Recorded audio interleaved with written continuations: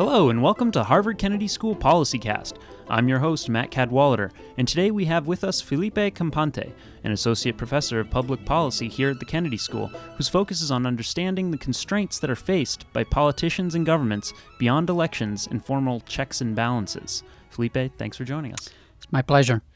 So over the last several months, your research has actually been particularly relevant in your home country of Brazil. Brazil's economy is one of the largest in the world, sixth largest by GDP, and it's kind of set to have one of its kind of coming out party, I guess, from the 2013 Confederate Cup to the 2014 World Cup and then the Olympics in 2016. But it hasn't exactly been an easy process so far. We've seen protests over what people see as government corruption, poor spending on public services, and even the spending on those games, those events themselves.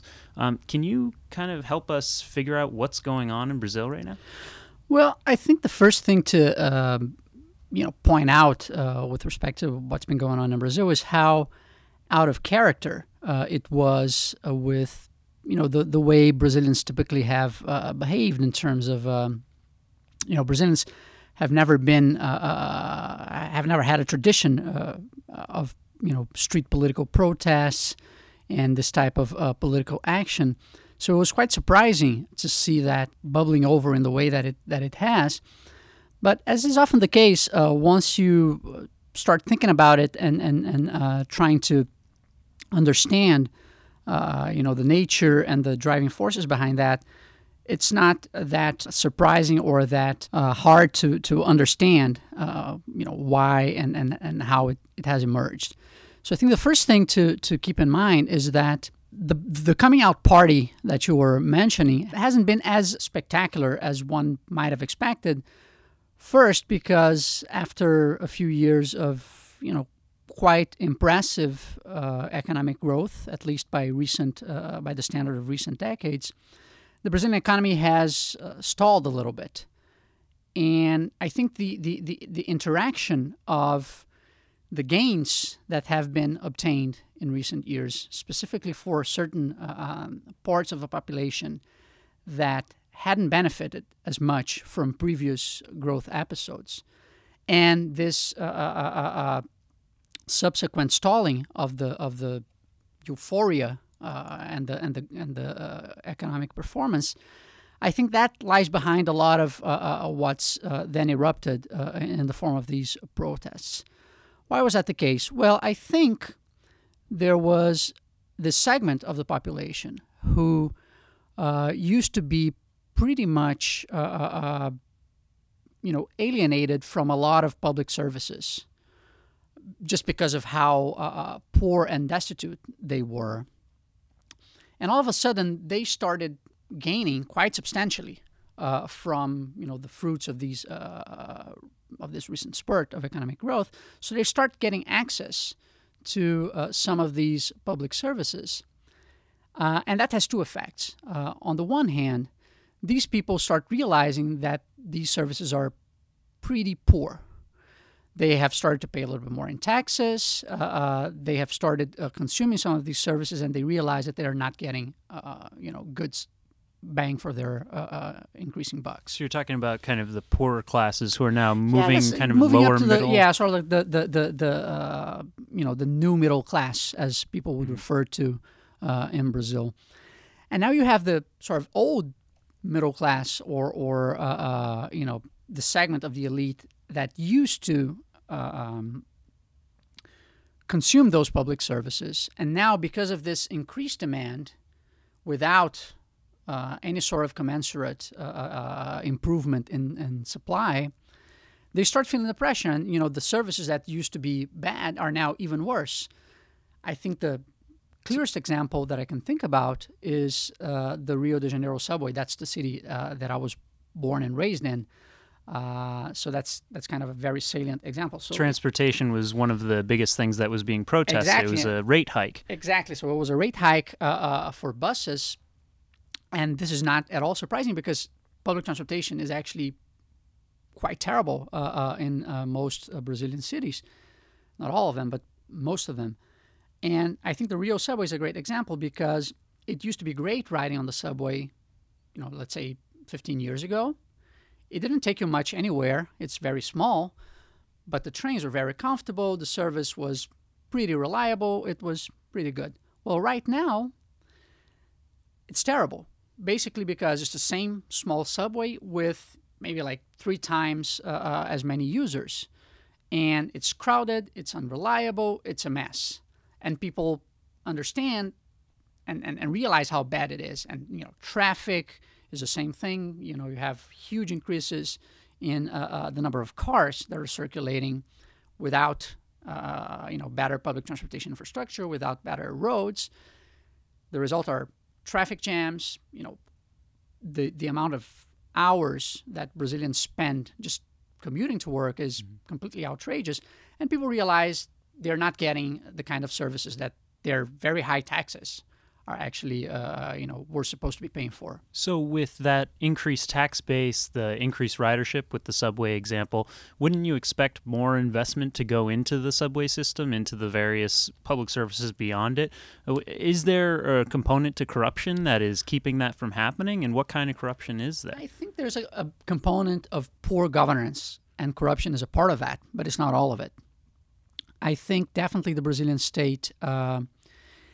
it works surprisingly well in some dimensions, but its priorities are not, are probably not the optimal ones.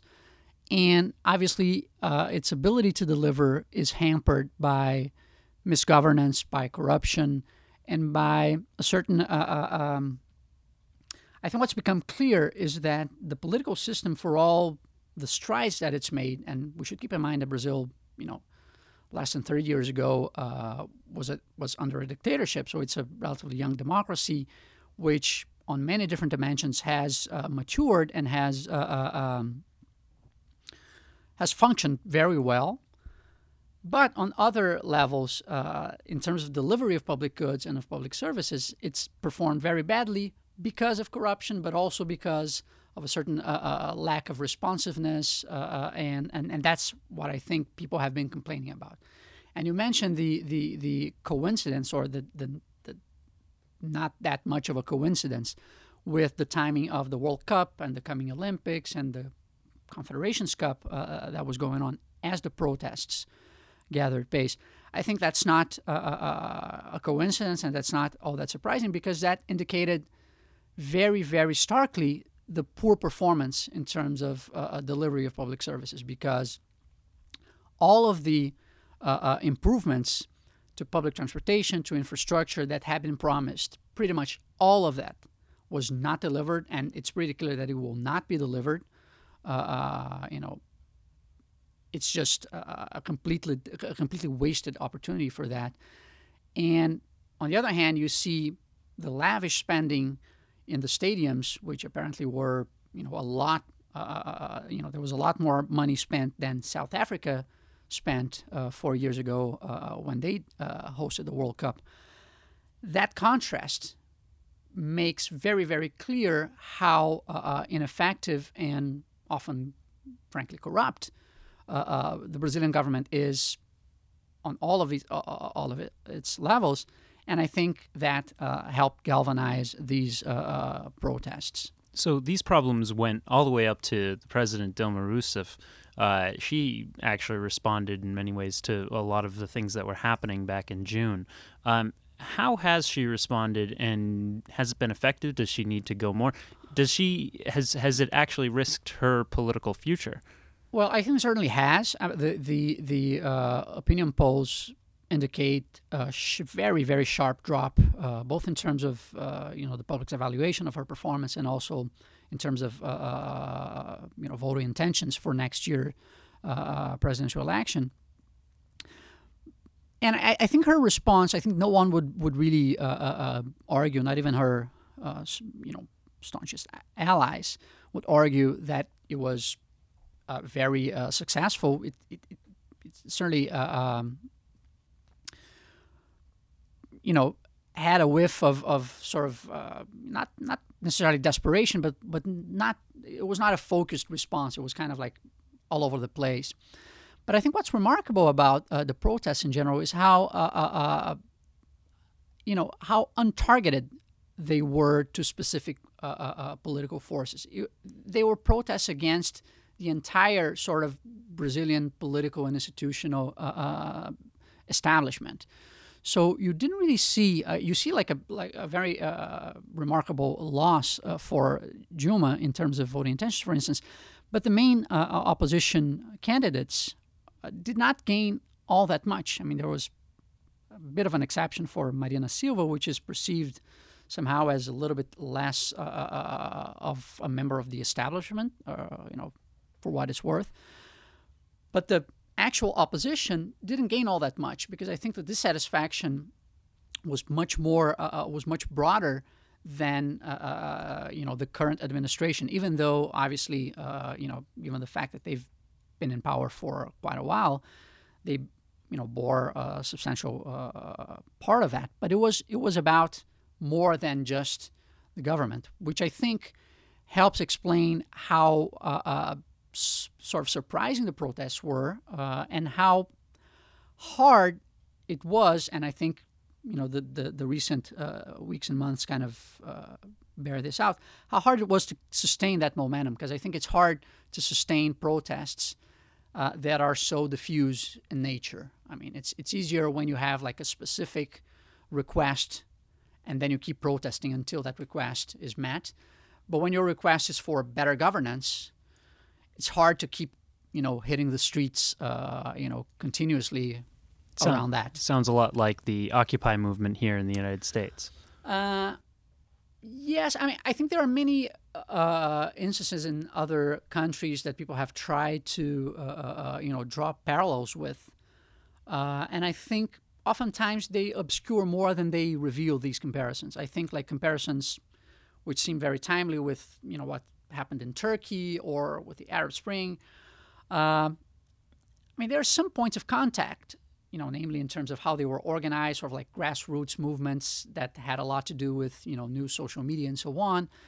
But these are very different contexts, and it's very different from the Occupy movement in the U.S. because the political and institutional context in these countries is very different. I mean, Brazil is a well-functioning democracy, unlike certainly what we had in the Arab world and arguably in Turkey, with a vibrant press, freedom of expression.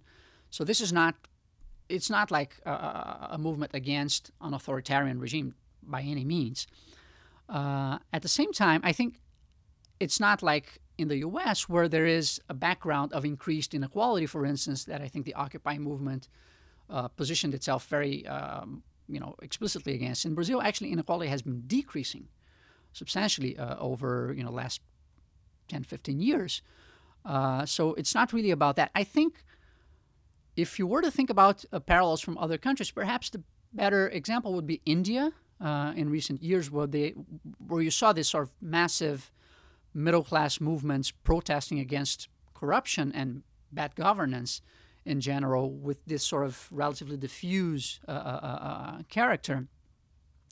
And I think in India, they sort of fizzled out a little bit, as seems to be the case in Brazil. But that doesn't mean that it won't have an impact in terms of the next short and medium term institutional and political evolution of the country. I think one thing that was very clear in Brazil was that politicians were very, very much taken aback and, frankly scared of the protests, and they were kind of, tumbling upon each other to try to respond to those protests.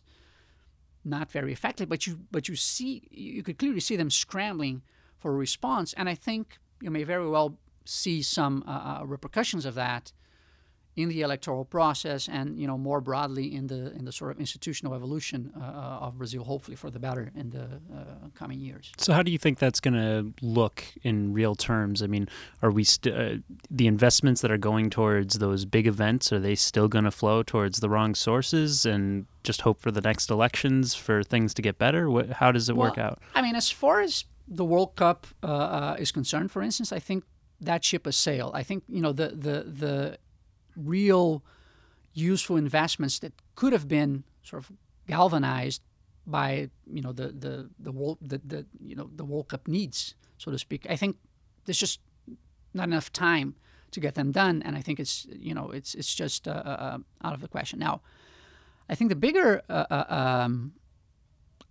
question is, to the extent that this failure to deliver on the promise of the World Cup was a result of a certain lack of responsiveness of the Brazilian political system in general to the demands of large segments of the population, I think that may change, and it remains to be seen how effective this will be. But I think politicians are standing on notice to that. I mean, they at least realize now that there is the possibility of this kind of protest and this kind of political engagement, coming up and eventually, biting them in the future.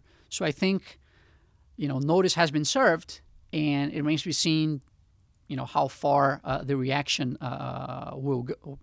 But I think, at least as a break with a tradition of a certain, which may sometimes be overplayed, but I think there is a real sense in which Brazilians have been relatively passive in terms of political mobilization and so on. And I think there are certain institutional features that my research actually has touched upon that I think reinforce that sort of insulation from the Brazilian political system from this type of pressure.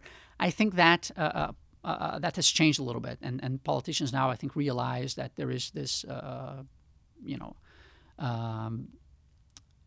threat, which might be dormant, but might be awakened, when they least expect it. Well, Professor Filipe Campante, thank you so much for being on PolicyCast. It was my pleasure. You've been listening to HKS PolicyCast, a production of Harvard Kennedy School. Hear more interviews at hks.harvard.edu/PolicyCast. And join the conversation on Twitter at #PolicyCast.